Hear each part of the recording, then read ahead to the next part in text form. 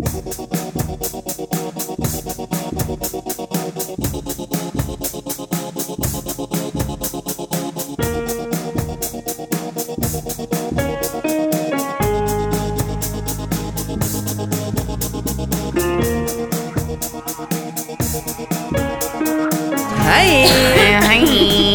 Full speed ahead. What's up?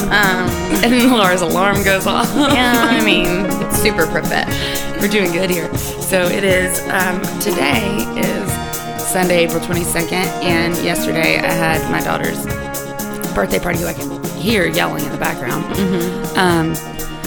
And Laura came into town, and we recorded 2 episodes last night, and it, as we said in yesterday's episode, or I say yesterday's episode, but the episode before this one probably, a lot had happened within a week with Laura's grandmother dying and then my grandmother dying. And we thought that this episode would do well to follow it because we're going to discuss ambiguous grief.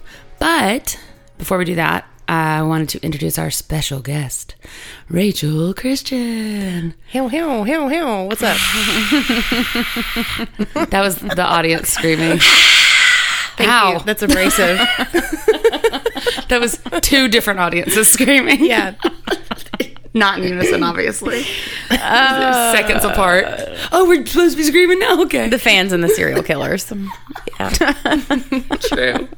True. But so we're really tired. Yeah. We're always tired.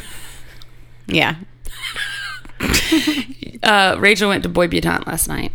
Mm-hmm. Tell us what Boy Butante is. Boy Butante is a drag show ball, and it benefits AIDS Athens, which is an excellent organization. Mm-hmm. And I can't believe I wasn't there. It was magnificent. It was my first and only. It's the one that You don't need to go to another one? Well, I'm about to move, so... Oh, yeah. Oh, yeah. Yeah. So tell us a little bit about yourself, what it is that you do. So I am a... Oh, wait. Before I do that, Rachel, okay. I do know what she does. She's one of my, longest female friends here in Athens. So I know what she does, but I figured that should be said. It's not like we just found you online. And yeah, correct, yes. We've discussed this topic many times. We've been friends for a long time because we met each other through one of my ex-boyfriends. Yeah. He was just a gentleman. Just a piece of shit. Wait, yeah. Seth, I'm not allowed to curse. He's lying. Okay. Yeah, he was fucking with you. He told me that it was a Christian podcast and that I wasn't allowed to curse. And she's over here like, I'm pretty sure I've listened to this podcast. That's not how that goes at all. Don't think that's the case, but okay.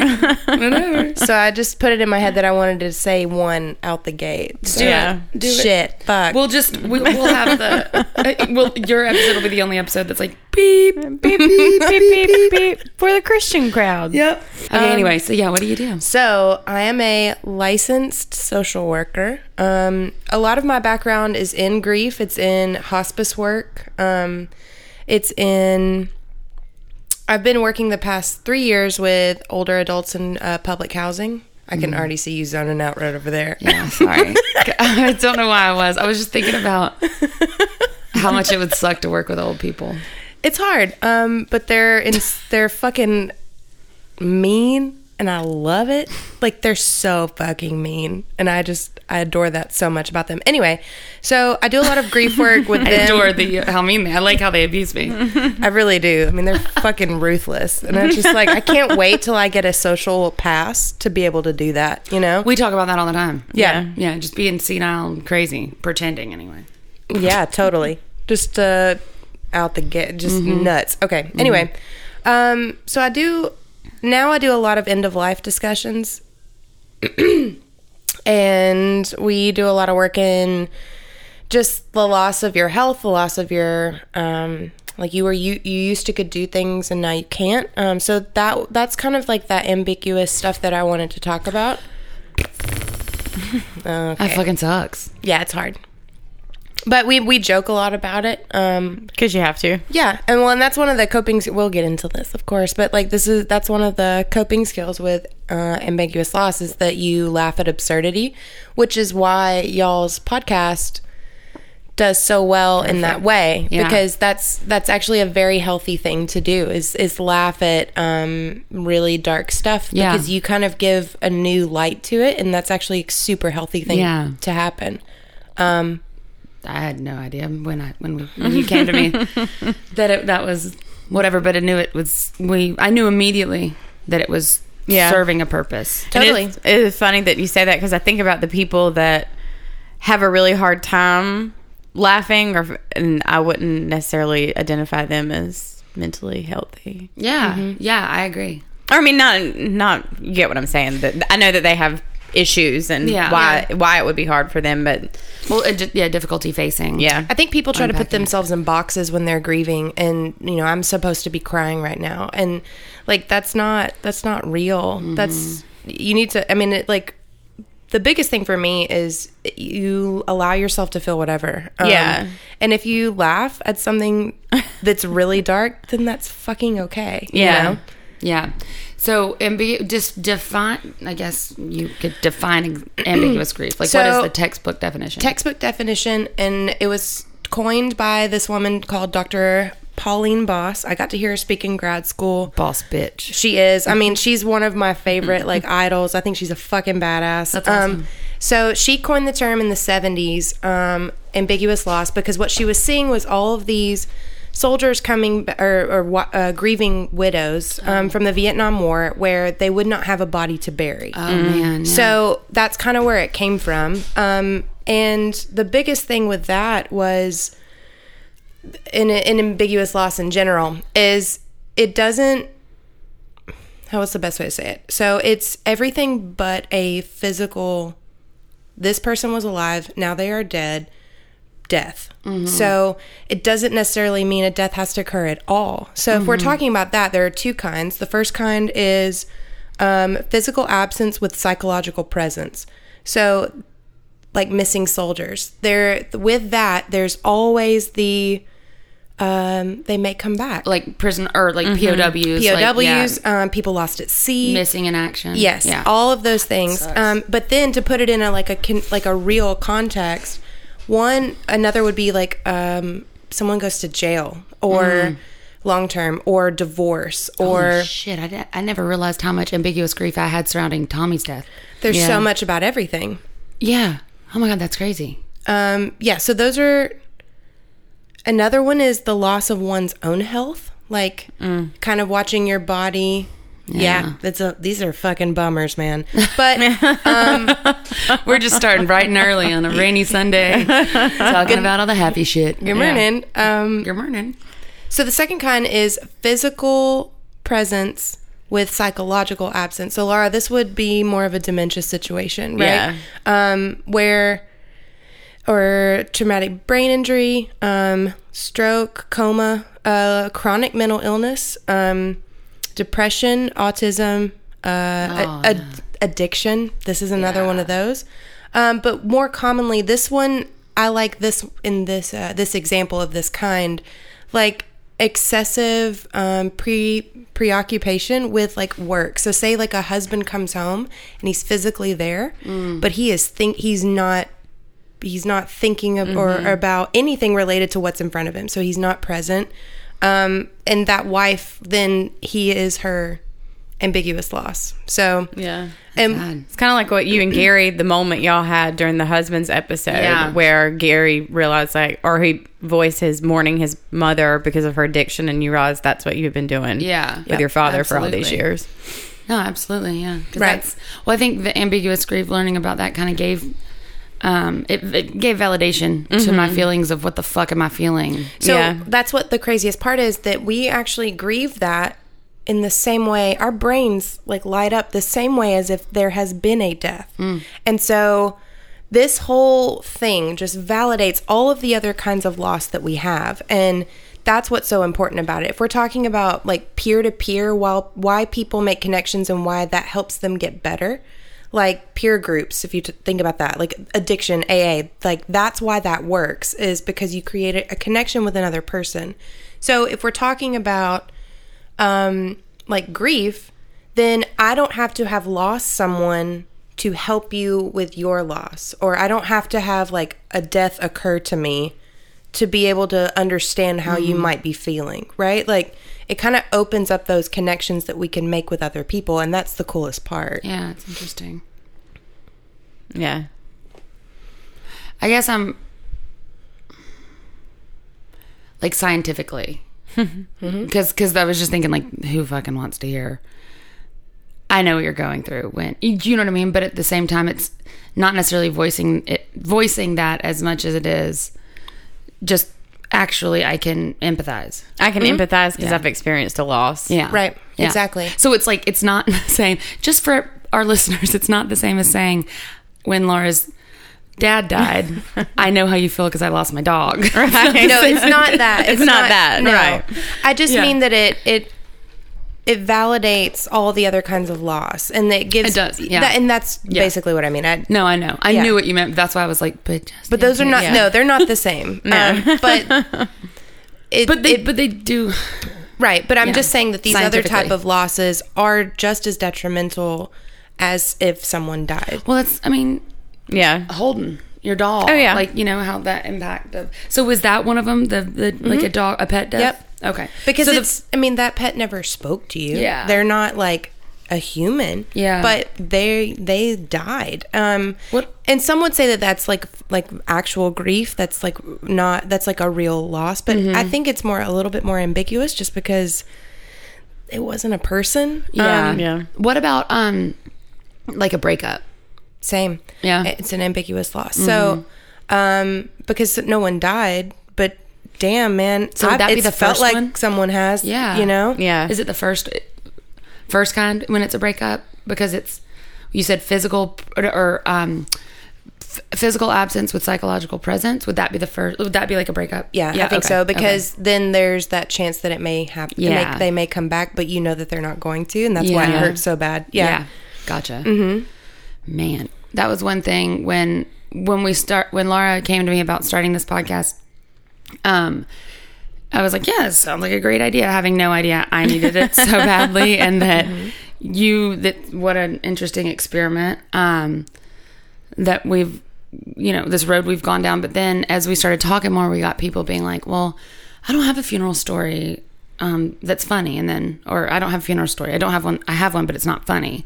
And then just kind of talking with people, you and my friend Stephanie, about ambiguous grief, because we'd heard that term before. You actually brought it to me the first time when I was like talking about my dad, and that was when I realized, like, funeral stories is not just traditional funerals. It's not just a funeral for a being.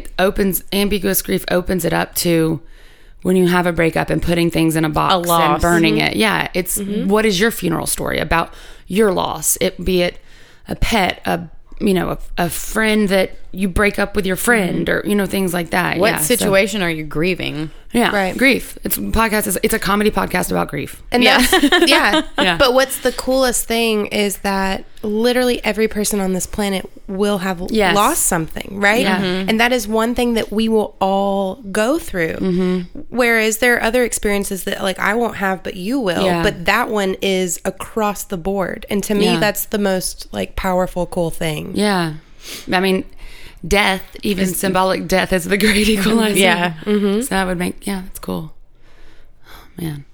Well, anyway, I can talk to you a little bit about just some more information about it, just if you want it, and I can give you some coping stuff to kind of work on. Yeah, I'd like it if you, because my story and her story, kind of some insight into. So literally the things that I'll tell you will apply to both of your situations.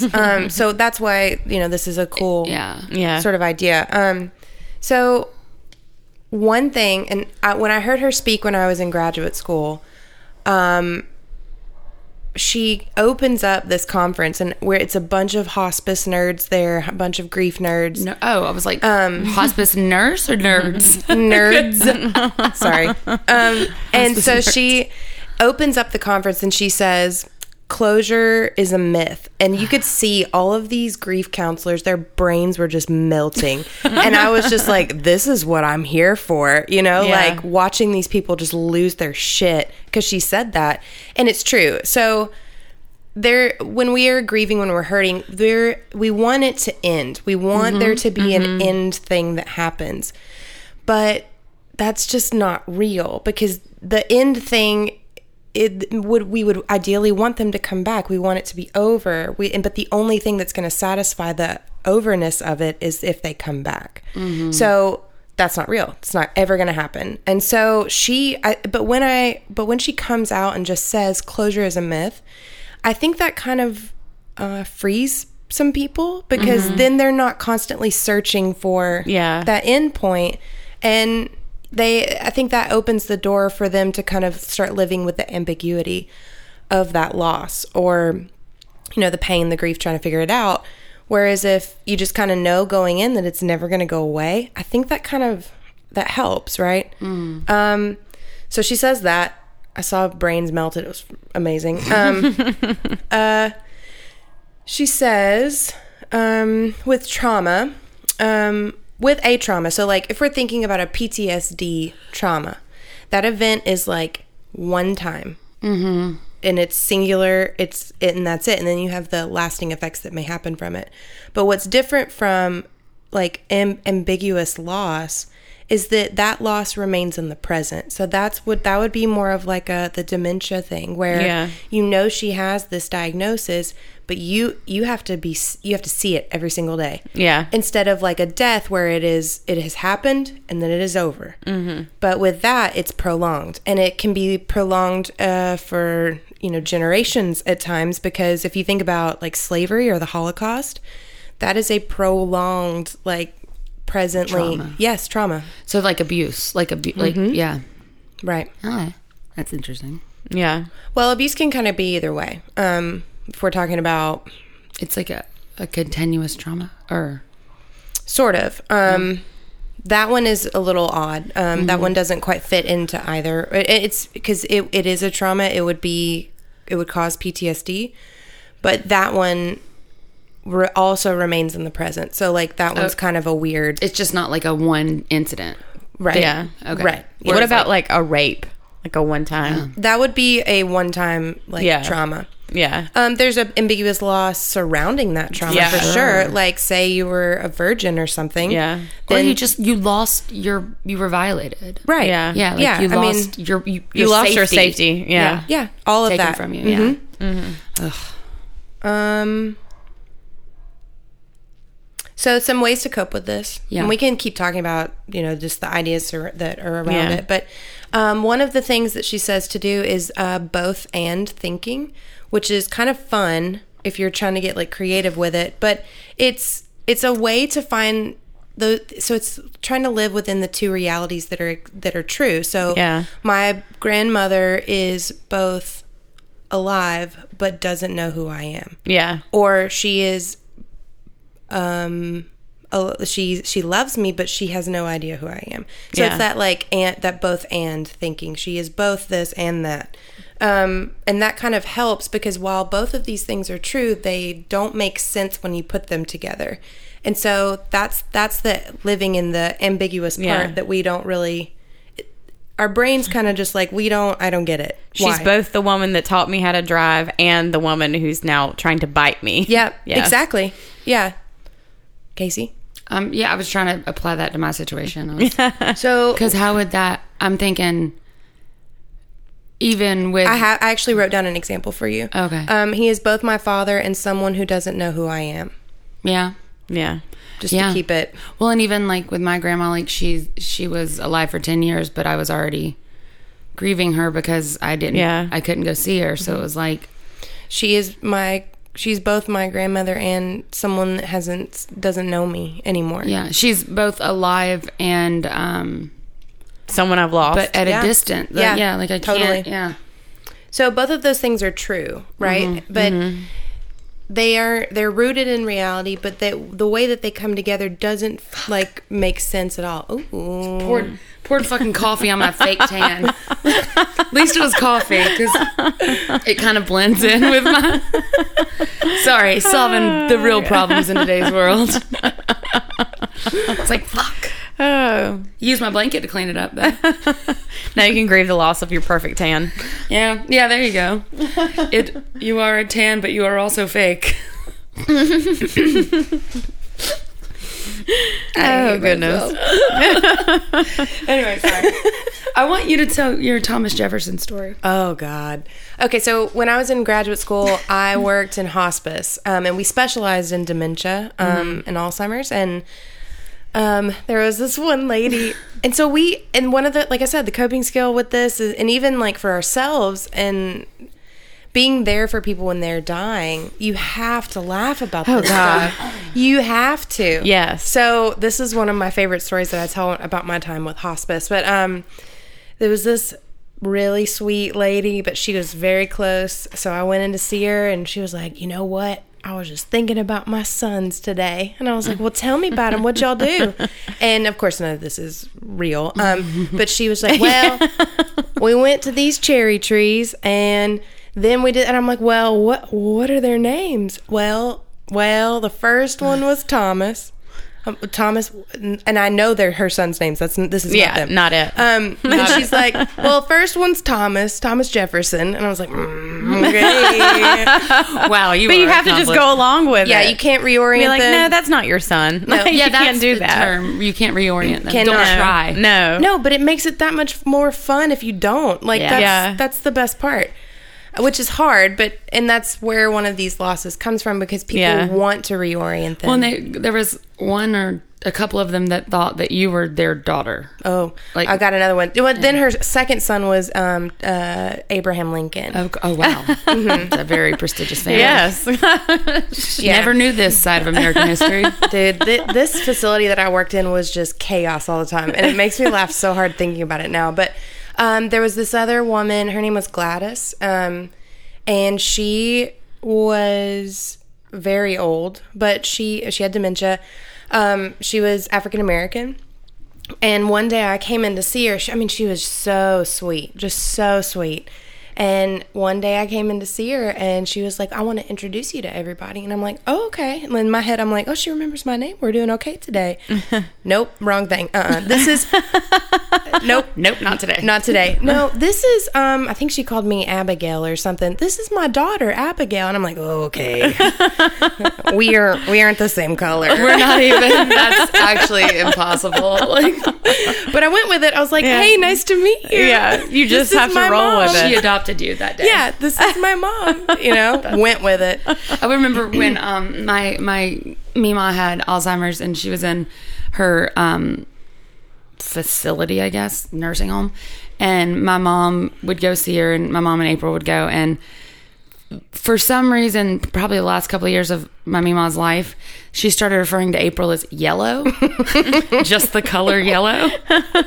And so my mom was like, hey, Mama, do you know who I am? And she'd go, yeah, you're Phyllis. You know who this is? Yep, that's yellow. And it's like, all right, cool. And then my mom would just kind of fuck with her. Oh.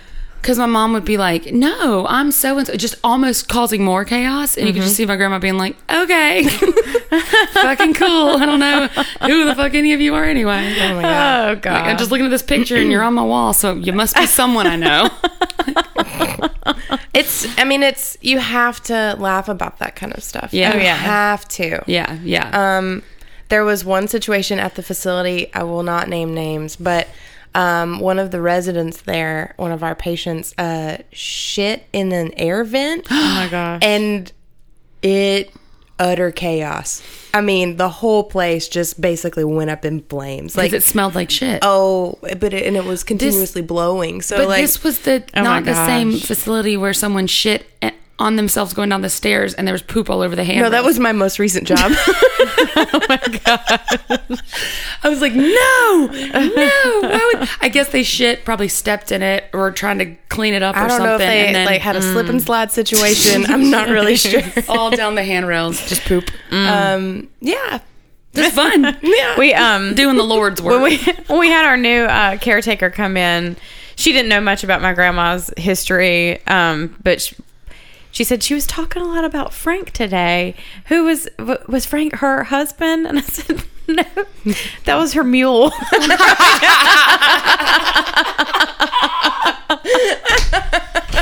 That's too fucking good. Nope.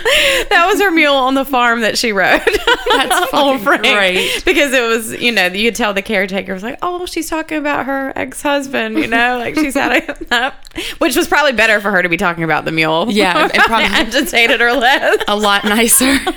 She was in a better mood because she didn't have to talk about what was her husband's name? James, your grandpa. Jim, yeah. Jim and his concubine. Every time I hear you say that, talk about her and her heels. And she would, and one time she kept talking about he, what she did that for a long time, just him, he, him. And we're like, maybe she's talking about Granddad. I don't know, because she had all girls. So, like, Who is she talking about? And then one day she just said, I'm not marrying him. Who? And we're just like, you don't have to marry anybody you don't want to. But you just have to roll with it. And then it took me a little while to realize that, because the first time I had an incident like that, it was my first time having an incident like that. And so she was trying to put on her shoes and go outside to get in the car to go home, which is very common with Alzheimer's patients, is that they want to go home. I want to go home.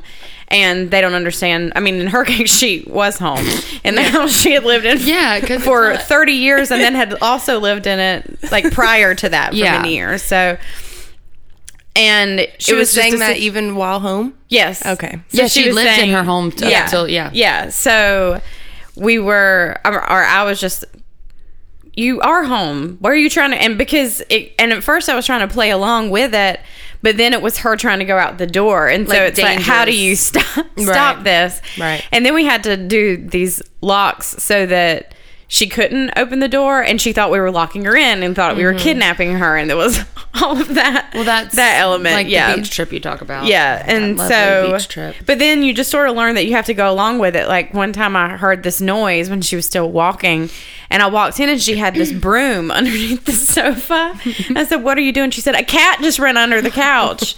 And so I just went in there. I was like, get out, cat. Just get out. And that's, I mean, you have to kind of, you, like you said, you can't try to, what was the word? Reorient them. Yeah, for sure. And I would see, I just saw families try so hard to do that. And it was just like, just quit. Just give yourself that break, man. Just let it go. Live in their reality. Right. And because it'll be better for you and better for them. So stop. But it's people that can't deal with that loss. They can't deal with mom not knowing them. Yeah. Yeah. But talking about the coping mechanism of laughing, Jenny and I have used it quite a bit when it comes to my dad. And so my dad, again, fucking crazy. You guys all know it. You know how crazy, but there's no point in getting into it. Anyway, right now. But he went through this point where he was trying to convince people that he had been re-enlisted into the military and that he was in Afghanistan, and he was like calling us from Afghanistan. But was he really in? No, he wasn't. And so I think it was like he was so fucked up, and I think it was his tactic to get us to like care about it. I don't know, give him money, who fucking knows. Right. But he called my Uncle Phil, and he was doing this really, really bad Boston accent. How'd it sound like? I don't fucking know, but Phil could probably do it great. But he was like, on a Grigio bender. Yeah, I mean, I could just imagine my dad being like, hiya, this is the one in Boston. I'm the friend of your brother. Like, obviously, whatever. And my dad has this cough that's like, that it's him. We used to be like, oh, we could find him in the in the fucking middle of Lowe's or something and just buy a cough. You're just a hack. And so he's like, your brother Mike has died in Afghanistan. And what? Yeah. And Phil is like, what? He's dead? And he was like, yeah. And he knew it was bullshit. He's like, yeah, he died. I mean, I got an email that my dad had died. So I was like, from your dad? From my dad, exactly. And so he's like, God, what was it that happened? I'm trying to remember exactly what happened. Jenny could tell the story so much better. But he was like, okay. He said, does your mother know that he died or something? And Phil goes, well, that's what was it? I don't know how it went, but he was like, well, that's interesting because did you know that the reason my mother killed herself was because of Mike? Phil said this to my dad, who's pretending to be someone from Boston. because he said, yeah, that's what he was like. He was like, I'm your brother's best friend. He was like, oh, did you know that my mother killed herself because of Mike? But she was still alive. She's still alive. Okay. Yeah. And so what'd he do? He goes, hold on. Let me put another guy on the phone. And he goes, hi, this is another guy. Not even like a name. Couldn't pull a David. Couldn't pull a James. But change the accent. Hi, this is another guy. He went from like Boston to New Jersey. Yeah, exactly. Yeah, like a slight change. And it's I guess that's pretty significant change. But yeah. No, he was this is another guy, and so Phil's like, okay, fucker, like whatever. So one thing Jenny and I always do is, and my mom too, is we're just like, oh, it's too bad we lost our dad in Afghanistan. It was really hard for us. Really hard time. I mean, just always just be like, just pretend that's what happened. Yeah, when Jenny saw him at least it'd be an honorable death. Yes. Oh, that's what it was. He was telling him how he went out. Your brother went out a hero. Like, oh no, no. Your brother went out a hero. He went out a hero. Like a hero. I'm just like, no. Like, here's the thing: is my dad's life could have been pretty great because he did do some awesome shit. You didn't die in Afghanistan saving a troop, 1,000 troops or some shit. Like, so you and Jenny joke about this now? All the time. Too bad our dad died in Afghanistan. Man, life would have been different if only he was alive and not in Afghanistan, because he's definitely in Afghanistan. Like, and Jenny at the funeral, Jenny, because she was calling him on his shit, but in like a way of like, I don't really care what your answers are, but I'm just gonna let you know that I don't buy it anymore. Yeah. Exactly. Shoot like, the well, I'm glad to see you're back from the dead. Well, so Jenny was like, do you really think we believe that you went to Afghanistan? And he still swears that he did. What? I know. And it was just a mix-up it was in his own mind. But like, to be fair, the reason it was even like maybe he is in Afghanistan is because he was like black ops, like, or like, like Green Beret. Yeah. He had clearance. And you're sure of that? Positive. Okay. I mean, we live. You know what I mean? Like when Jenny was born, he was in training in Monterey for like. I mean, and when they found the Foot Locker, kinds of like shit that really probably shouldn't be out there, like how to fight Iraqi insurgents that were like U.S. Army, like, whoa. So like straight up propaganda. Yeah. Wild stuff. Like playing cards of the terrorists that they like had to get. What? Yeah, so like he did do, he was the like, they were in Colombia when they weren't in Colombia, or they were in Panama when they weren't in Panama. Oh, okay. Yeah, he was like guerrilla warfare was his. Yeah, he's stuck deep behind enemy lines in Honduras or Nicaragua. Like there's no. I can't remember. So really, if he had said he was in Afghanistan, that's not where he would have really been anyway. Well, because this was at the time during like after 9/11. He was saying that he got re-enlisted, right? Because he had been honorably discharged because he had a back injury. So it was totally during a time where they would have gone back to get people that like he was jealous that the military was getting all this attention. He wasn't part of it anymore. He probably had this like crazy fucking like, I'm a patriot, I need to do my service, so I can't, so I'm gonna make it up and then believe that I'm doing it, and then make other people like look up to me because now I'm nothing and I'm doing drugs in nowhere, Florida. Or if I like go to Afghanistan and I get injured, then I can get more drugs and more money. Yeah. Nobody's using him for protection. Yeah, he's a desk job, if anything. Hey, I'm cool with him being on the front lines. You know what? That's not a bad idea. But no, this motherfucker tried to get us to think that he died in Afghanistan, and this was after he tried to get us to believe that he had lung cancer. So maybe space those out a bit. I know. Yeah. Why would they want you if you have lung cancer?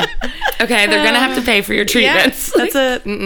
No, so yeah, that was every time. It was really too bad. And even my stepdad will be like, "Oh, he texted us at the funeral. He was like, I hope your dad's okay after Afghanistan." Like just stupid shit that we're just like, you fucking idiot. So yeah, laughing at it most certainly helps. Yeah. For sure. Yeah. And she says some other things that are really interesting. Like she's a grandmother, and so she says that you have to build a callus for ambiguity, not knowing what's going to happen. And I have a really great quote from her that I'll read in a second, but she will take her grandchildren and they will go, get lost is what she says.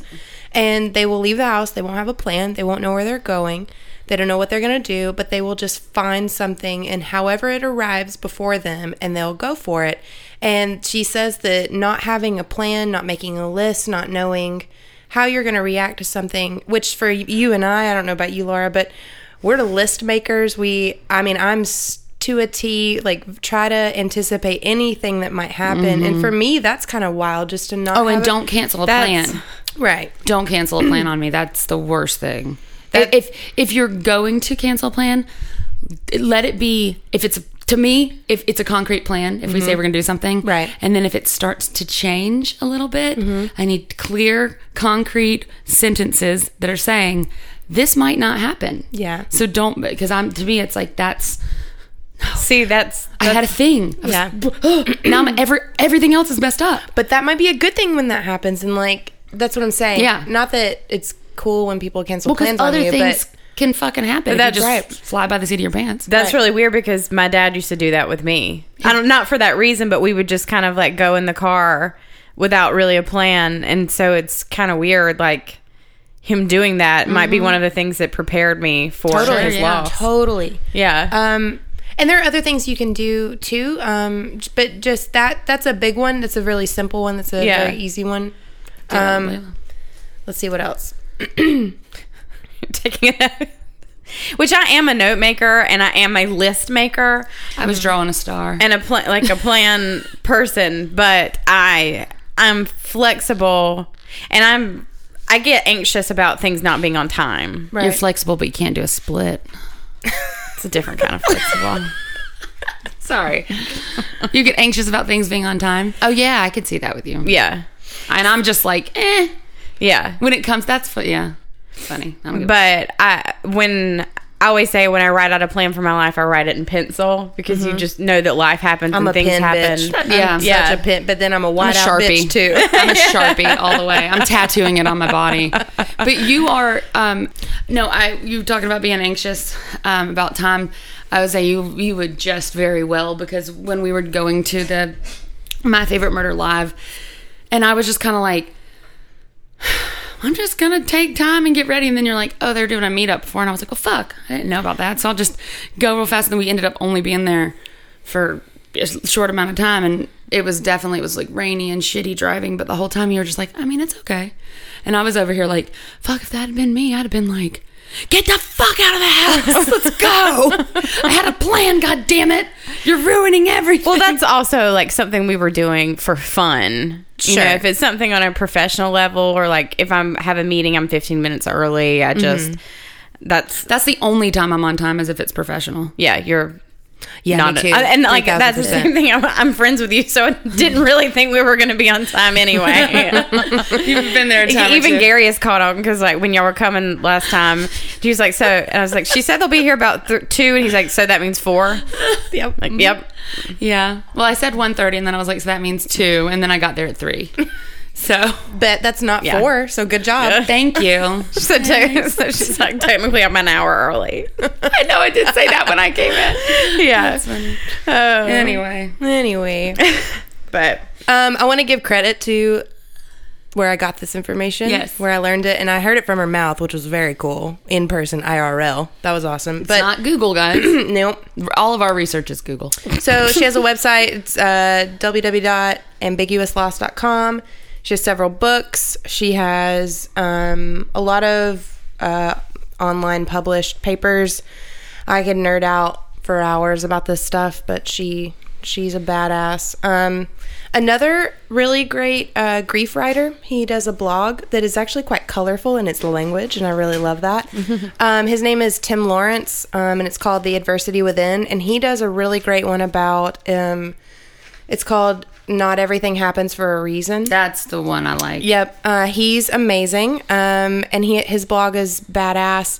He says fuck in it, and I'm just like, yeah, man. I think we touched on that a little bit about not everything happens for a reason, because there's been times where right. And I've said it to people before, but sometimes shit just sucks. I know. And that's the thing that he talks about in that blog post, is that when there's this pressure to say something when someone's grieving, we want to be able to say something that takes it away. But and we know this, that the biggest thing, and this is what Cameron said too, is presence, like providing that presence.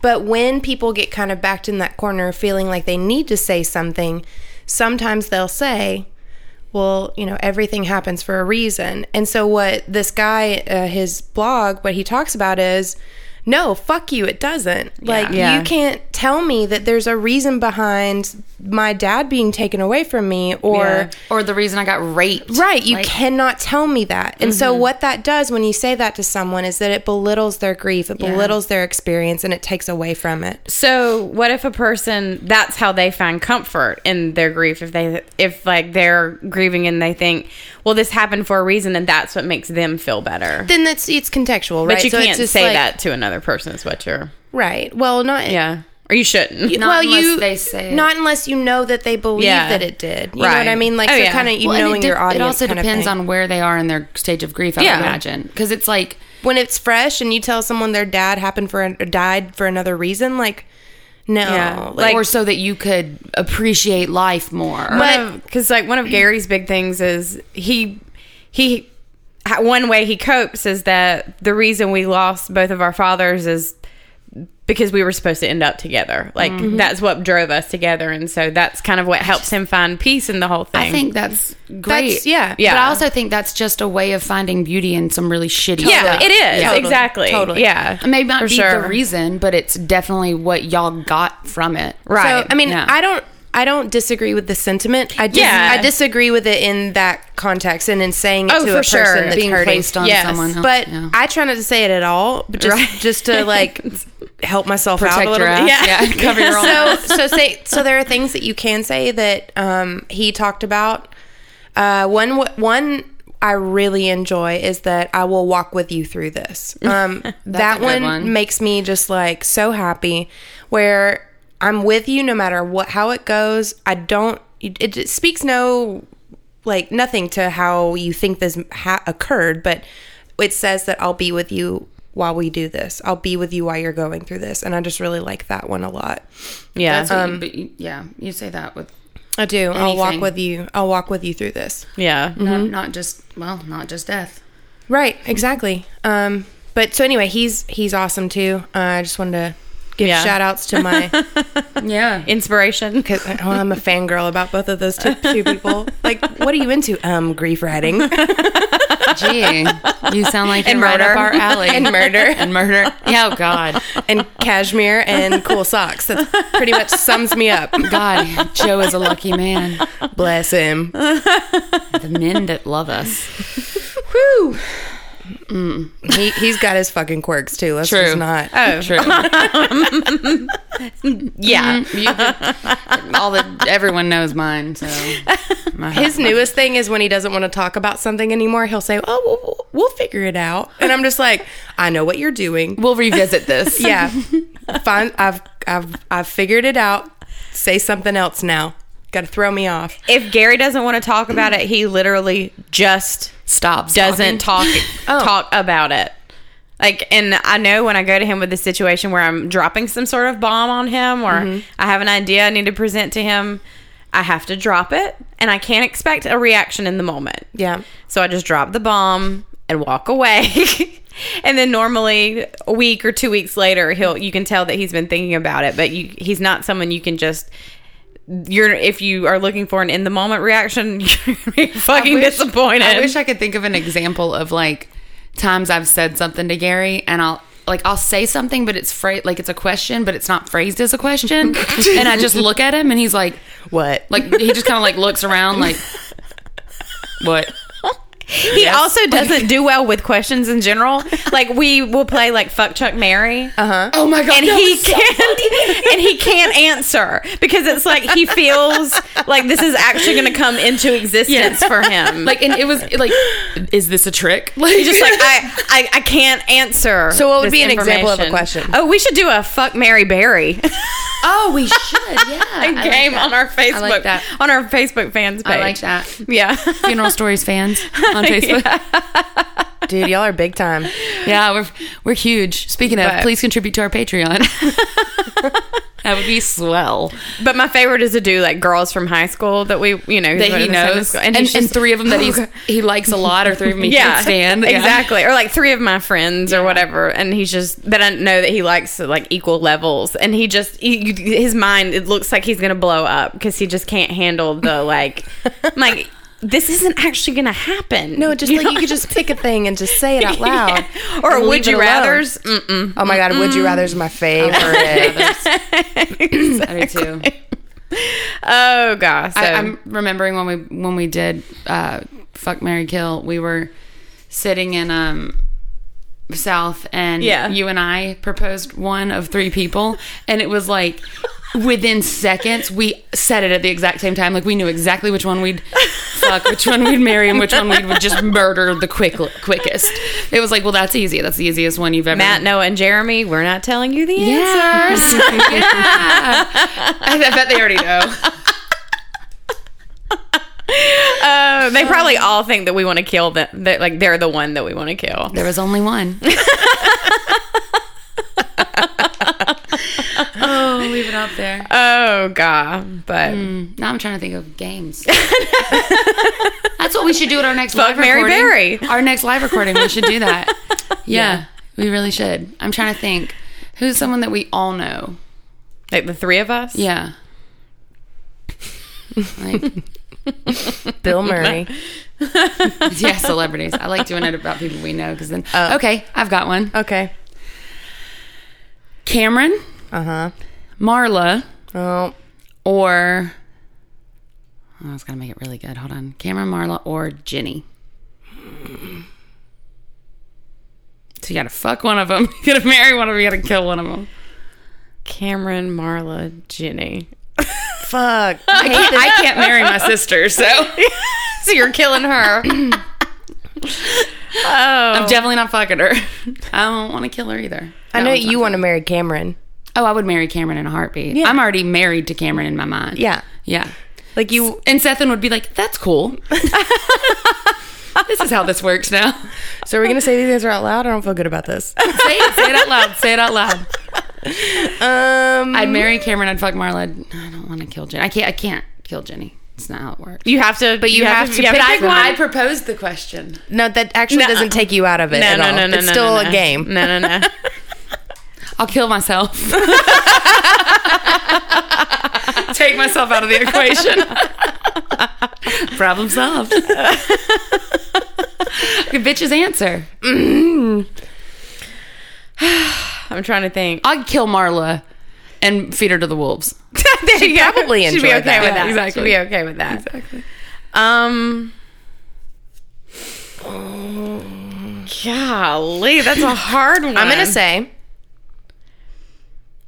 I'm going to marry Jenny. Okay. Because she and I are nerds, and we would have infinite times talking about You're right. books, and I just really enjoy that about her. You would never leave the house. No. That'd be fine. I'm going to kill Marla. Yeah, because she'd be okay with it. Yeah, I think she would. I think she would look at me in the eyes and say, "I understand," and then it'd be okay. It was a choice between me and 2 others. I understand. Yeah, I just have that vision of her being like, death is "It's safe. okay, I get it." Yes. All right. Well. And then I'll just fuck Cameron. Yeah. I didn't plan this out very well because I got to the last thing and it was fuck, and that was the last person left. Cameron is a beautiful boy, but I just don't know. Anyways, I'm not. ain't all the way straight. So. Right. Exactly. Yeah. Might be awkward. Yeah. What? Left of center politically and sexually. Yeah. A little left of center. God, I love it. Isn't it funny though? Like in the game, you always know one of them instantly. You're like, right. Well, I know this is what I would do with that one person, and then we can kind of narrow it down Fill from in the there. blanks. Yeah. So who are you? My one is that I would marry Jenny. Okay. Oh, yes. Yeah.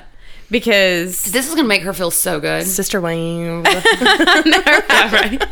But kind of for similar reasons. Like, I just think she would be the one you're married to, in theory, is the one that you are going to be hanging out with the most. Mm-hmm. And I think that Jenny and I would just laugh a lot and have a good time. Yeah.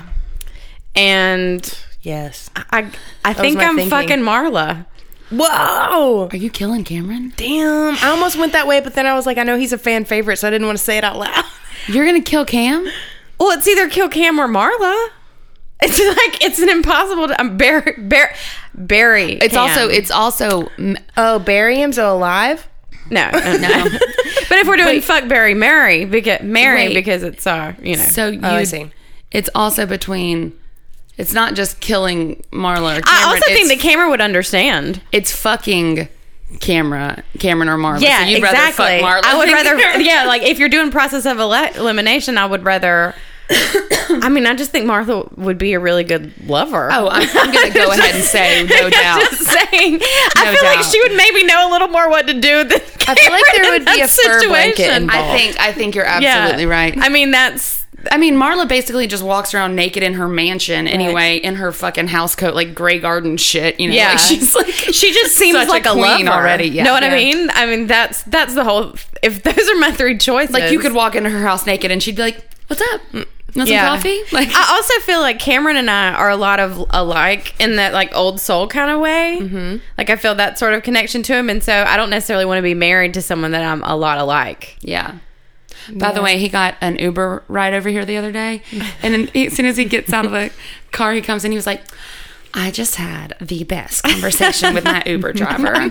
Let me describe her to you. She's this beautiful black woman with long blonde hair named Tara." And she's like, he was going on, and she said right out of her mouth, "I can tell you're an old soul." I was like, well, everyone can, Cameron. Yeah. No shit. Yeah. So, I mean, I fucking love you, Cameron. Meanwhile, I would kill you if you made me choose. Also, he might be ready to beat his maker. Who knows? Yeah. God, that was a good one. Yeah. Y'all should ask I just really like how this whole conversation has evolved to now we're having ambiguous grief about in-depth conversation about ambiguous grief to then so if you had to kill someone, if you had to fuck somebody, it's about how that's how it always goes. That's the whole thing. Who would? Oh, we should do a fuck, marry, bury on our fan page with our first three guests. Who was our first three guests? Which would be Cameron, Nat, and Marla. Oh, that's right. Oh, God. And then we'll do one later with as we add different people, we can start doing different. That's smart. That would be fun. God, I feel like we can't put us in there because you will be really heartbroken when someone kills you. Yeah. That's not. I'd be like, why would you do good that? Good job stopping that before it happens. Yeah. I mean, I saw a 3-star really review. Good job there. I saw a 3-star review and I was like, well, this is it. We have to go find everyone in the world. Just kill me because Casey won't be able to handle it. We need to interrogate the person that gave us a 3-star review. Interrogate everyone that's ever reviewed us. Yeah, you went nuts when you found, and I was like, hey, we could just go roll their house. And you were like, no. I didn't get really upset. I got jokingly upset because I thought it was funny as shit because we're awesome. I was like, surely it was a joke. Also, I feel surely it was a mistake. Someone fell on their iPhone and hit submit. Even though people that try to review our podcast can't do it, but I mean, seriously, I don't understand. It was Steve Jobs from beyond the grave. From beyond the grave. So anyway, that was a really interesting twist. Yeah, thanks. Well, oh god. Well, yeah. So. I want to read you this quote. Oh yeah. Okay. So it says, also, I feel like if you were to quote me for one of those cool posters you put on Instagram, okay, I've stuttered and messed up my words so much that no one's gonna be able to get a good one out of me. So I'm just gonna quote somebody else. Okay. And then you could put that up. As said by Rachel. As said by me. Okay. So Dr. Boss said this. So she says, indeed, to live more comfortably with ambiguity and uncertainty, we must first find our own peace with not having all the answers. And I just love that. I like that. I love her. How did you spell her name? Dr. Pauline. Paull. Oh, no. P-A. God, help. Pauline. Help me, Father. Pauline. Yes. Boss. B-O-S-S. Boss bitch. Boss bitch. I mean, she is. That's awesome. Yeah. Do you have any questions about this stuff? I mean, we could go on. Yeah. It's pretty open-ended, pretty ambiguous, if you will. Yeah, I think it'll open up. I think it'll open up a whole another discussion with people about grief and about loss and death. So I think that's interesting. There may be a ton of questions after. Yeah, I mean, this airs in August. Yeah. Right. Well, for me, like this, it kind of validated my parents' divorce quite a bit. Oh, yeah. You know, like that kind of stuff. Yeah, because everyone, like you said, everyone's going to lose someone. Or lose something. Lose like a thing that you thought was going to be forever and it wasn't. You know what I mean? So what would you say your main takeaways for someone who's processing a loss would be? Give yourself some credit. Give yourself some space to just sit with it. Like, you know, Cameron was not wrong. And as a like licensed grief counselor, that's what we say. I mean, we say sit with your stuff. Just let it sit for a second. You don't have to do anything about it. But where we start to flounder is we want to make the pain go away. And I think that when we can just sit with it and know that like that's not going to happen, because if you love someone, if you love somebody in any capacity, they're going to leave a hole, no matter if they're divorcing you, no matter if they're moving away, no matter if they're going to jail or they're dying, right? So when that hole is there, it's going to hurt. You had said something in a discussion. You and I were talking about the opposite of love. And you said, what is the opposite of love? And I immediately said hate. Right. And you said, no, it's apathy. Yeah, it's the absence of. Yeah. Because... which is such an interesting concept. But it makes so much sense. It does. The absence of love, the opposite of that is love. So, like... It's not hate. That's what everyone wants to say, but it requires the same sort of effort and energy. Both do. So love is the same as hate. It's just a little bit I've always heard that love and hate are the same emotion, just opposite ends of the spectrum. I wouldn't even say opposite ends. I think to hate someone, you have to have wanted something more from them, maybe have loved them at one point. You know, like you have to, that's such a strong emotion that can go towards. And then when we get, I mean, racism obviously is like the not thing that we're talking about right now, but to like actively hate a single person, to where it affects you. Well, because think about if ambiguous grief, if you've ever had a breakup and someone leaves you and you go to like blocked or something, and to you, it's translated to, they hate me. Or not that they hate me, but like that lack of caring, that like they could do what the fuck ever and I don't care what happens to them, hurts so much more than if they were to pick up the phone and be like, fuck you, you dumbass, because at least then you're getting a reaction. But think about like and some people equate anger and that vitriol like response to passion, because in order to hate someone so much, you must have loved them at one point. I think that's all kind of tied in there together. Yeah. And if you kind of think about your own sort of journey when you're coping and grieving like a breakup or something, you go from hurt, you go to pissed, and then you go to I don't give a fuck anymore. So like, I mean, it's all tied in there together. I think. Yeah. Well, and it's interesting about the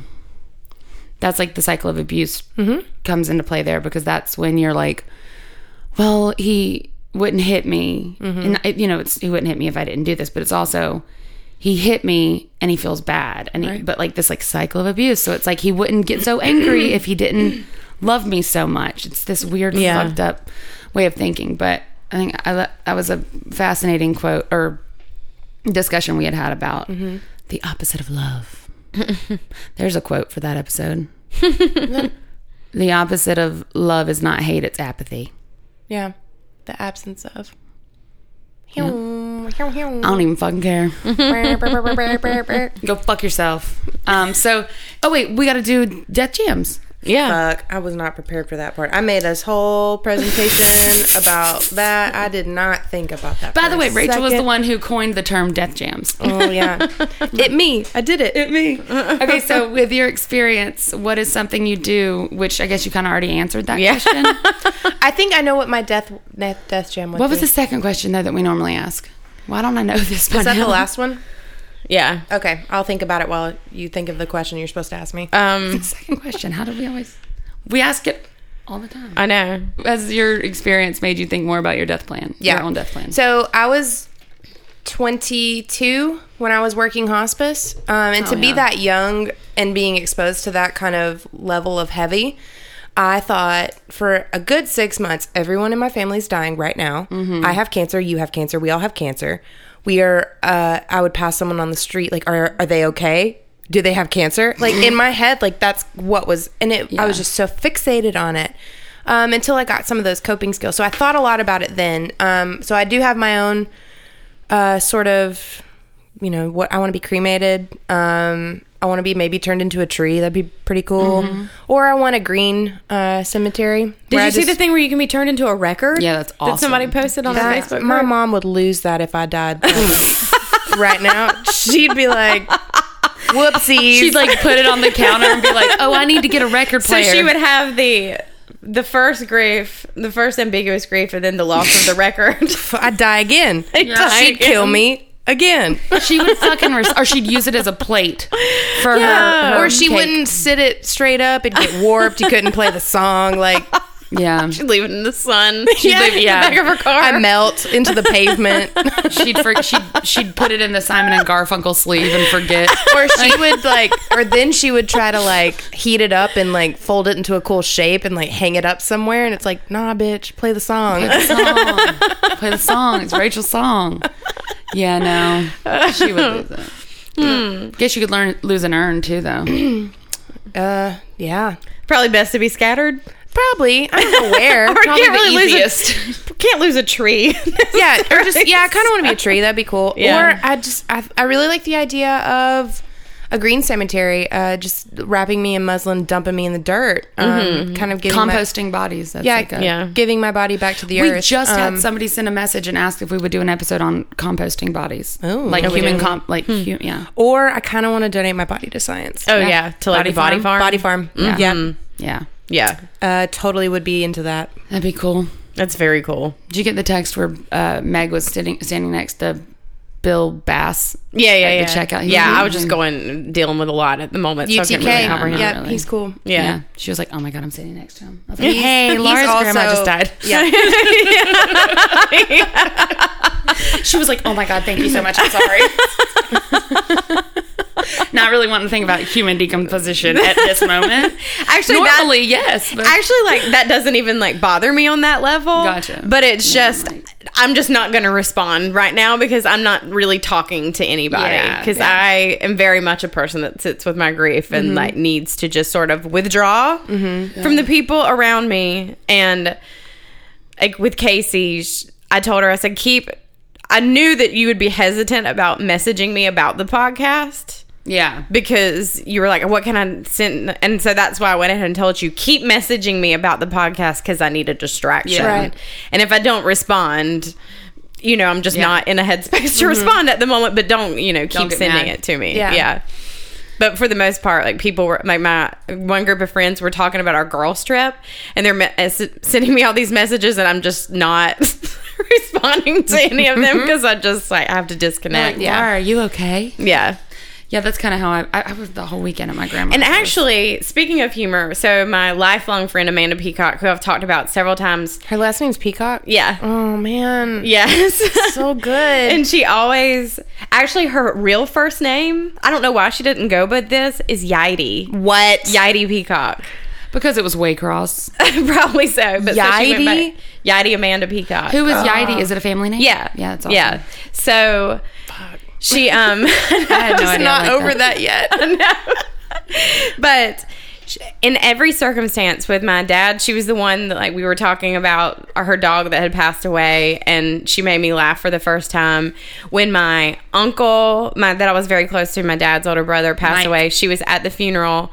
And she called me from the funeral home and said, Laura, you've got to get up here. Bobby Cobb looks like a used car salesman. Bobby Cobb would have been my step-grandfather and total used car salesman kind of looking guy. And so she was just, cracked up laughing.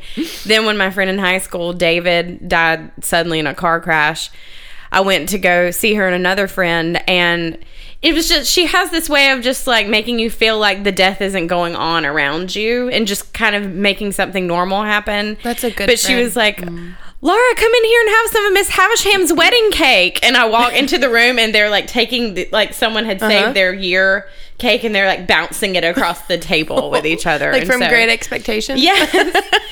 And so I think she knew something must have been going on, because I call her my soul sister, because I mean, we just are so deeply intertwined in each other's lives. And I always joke around with her, like, I couldn't get rid of you if I wanted to. But she, I think she knew something must have been up when I wasn't responding. So she sent me a private message, and oh my God, what was it?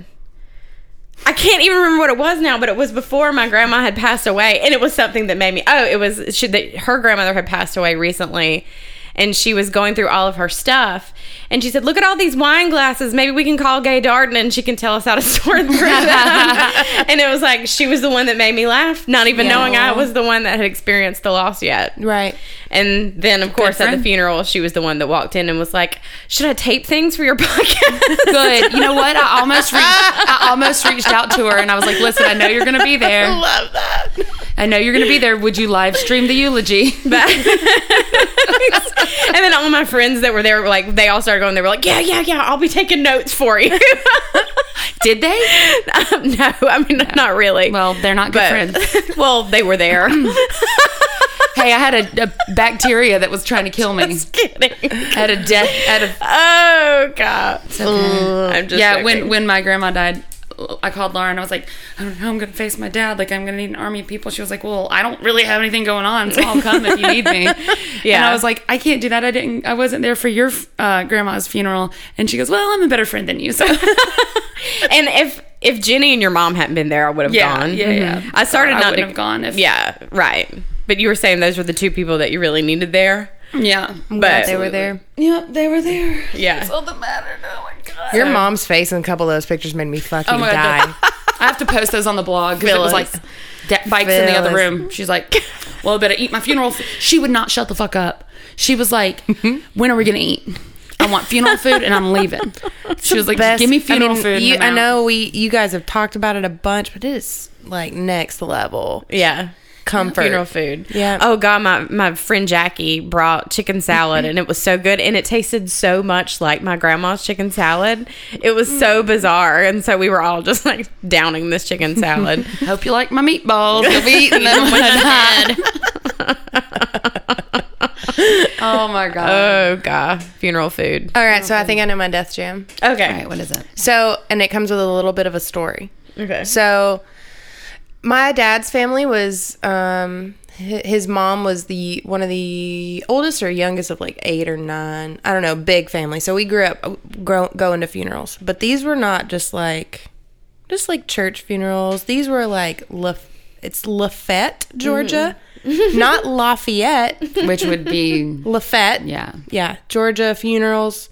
And so it was one of my aunts, old great aunts, maybe even great aunts, I don't know, but ancient. So she had this the song picked out, and of course it was being played over a over the PA system, and it was going to be, come thou fount of every that one, mm-hmm. which I'd enjoy that one, but instead what came out was, I like my women a little on the trashy side. And so we were all just kind of like, that might be one of the best fucked up music fuck ups I've ever heard. Fucking lost. So do you want that played? I like my women a little on the trashy because it's funny, but also because it you. Yes, it me. It you. It me. It you all the way. So funny. That's what I want. I like that my women is amazing. On the trashy side. I mean, like, why would you even like? I don't even know how that happens. Also, who mixed that CD? Whose car was that in? Yeah, it's like one thing if you like plug your phone in, and because every time I plug my phone into anyone's car, Lemonade by Beyonce starts playing. Yeah. So it's one thing if but if it's a fucking CD, burned, who's putting gospel CD. And next to? Yeah. And then what else was on that CD? I don't know, but. Oh. Save a horse, ride a cowboy. Right next to another Amazing Grace. Yes. One sweet Redneck day. Yacht Club. Yeah, exactly. It's 5:00 somewhere. Yep. Don't rock the jukebox. Don't rock the. Oh my God. Achy breaky heart. Don't take the girl. Don't take the girl. That's one of my favorite. I gotta just lose it just thinking about that song. Johnny's daddy was taking him fishing when he was 8 years old. God. Little girl came through the front gate holding her fishing pole.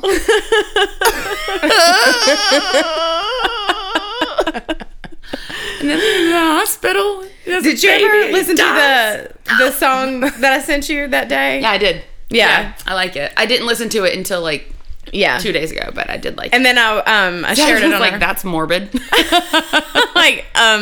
Funeral Stories podcast. I'd be like, that should have been our theme song. I mean, sorry, John. No, John is great. But I guess I need to listen. It's a song called Wolves by Down Like Silver, and it's been my processing it all song that I've listened to. But then I thought, this could totally be Marla's Death Jam. It should be, yeah. Oh, I saw that, yeah. Yeah. It should be. I have a thing for wolves, too. Yeah. Yeah, you do. Yeah. Neat. Fuck you. Have you read the book about what's it called? I have it on my Audible playlist right here. What's it called? American Wolf. No, but I have heard of it, yes. It's so good. Okay. Yeah, you should check it out if you're into wolves. I am into wolves. Wolf pack. Woo! Woo! Wow. That was a real wolf. I heard, there's a wolf in here. Someone call the cops. There's the wolf, because the cops are going to arrest the wolf. I have a great wolf story I'll tell off podcast. But anyway, I guess. How are we going to wrap this one up? Was there any more questions? We'll be in touch. Okay. That's all I really had. Yeah, no, I have a feeling, like I said, I think this is opening up a thing where there'll probably be a lot of questions. Hopefully. Afterwards. Yeah, if you have any questions you'd like to ask, Rachel, send them in to our email. If you have any questions you'd like to ask Rachel. It sounded like if you have any questions you'd like to ask, Rachel. I don't have any questions. I get you. I was like, I'm not noticing the difference in inflection here. I don't know what you're saying. Then, if you have any questions you'd like to ask Rachel, email hello@funeralstories.com. Rachel, if you will email us with your questions for yourself. Okay. All right. Okay, sounds good. Yeah. What's the recipe for your grandma's chicken salad? She's gonna start just emailing me. What are your plans tonight? What are you thinking about? Do you want to go to dinner? I'm gonna be like, Rachel, wrong. Can we go back to On the Border for endless enchiladas? Bottomless enchiladas? Bottomless. That's not how that goes. Endless. Wow. Bottomless margaritas. I know, but both are bottomless. Well, we definitely especially after I get home, I gotta take my pants off. We definitely hit the bottom that night. We just went as low as we could go. Bottom. So I guess laugh in the face of your grief, because it all ends in a funeral. Bye, guys. Thanks Rachel, for coming. Thanks, Rachel. Mwah. Funeral Stories is produced by Seth and Molino, and music is by John Pope. Check out our website and blog by going to www.funeralstories.com. And follow us on Facebook and Twitter @Funeral Stories, and on Instagram @funeral_stories. Donate to our cause on Patreon to unlock subscriber rewards.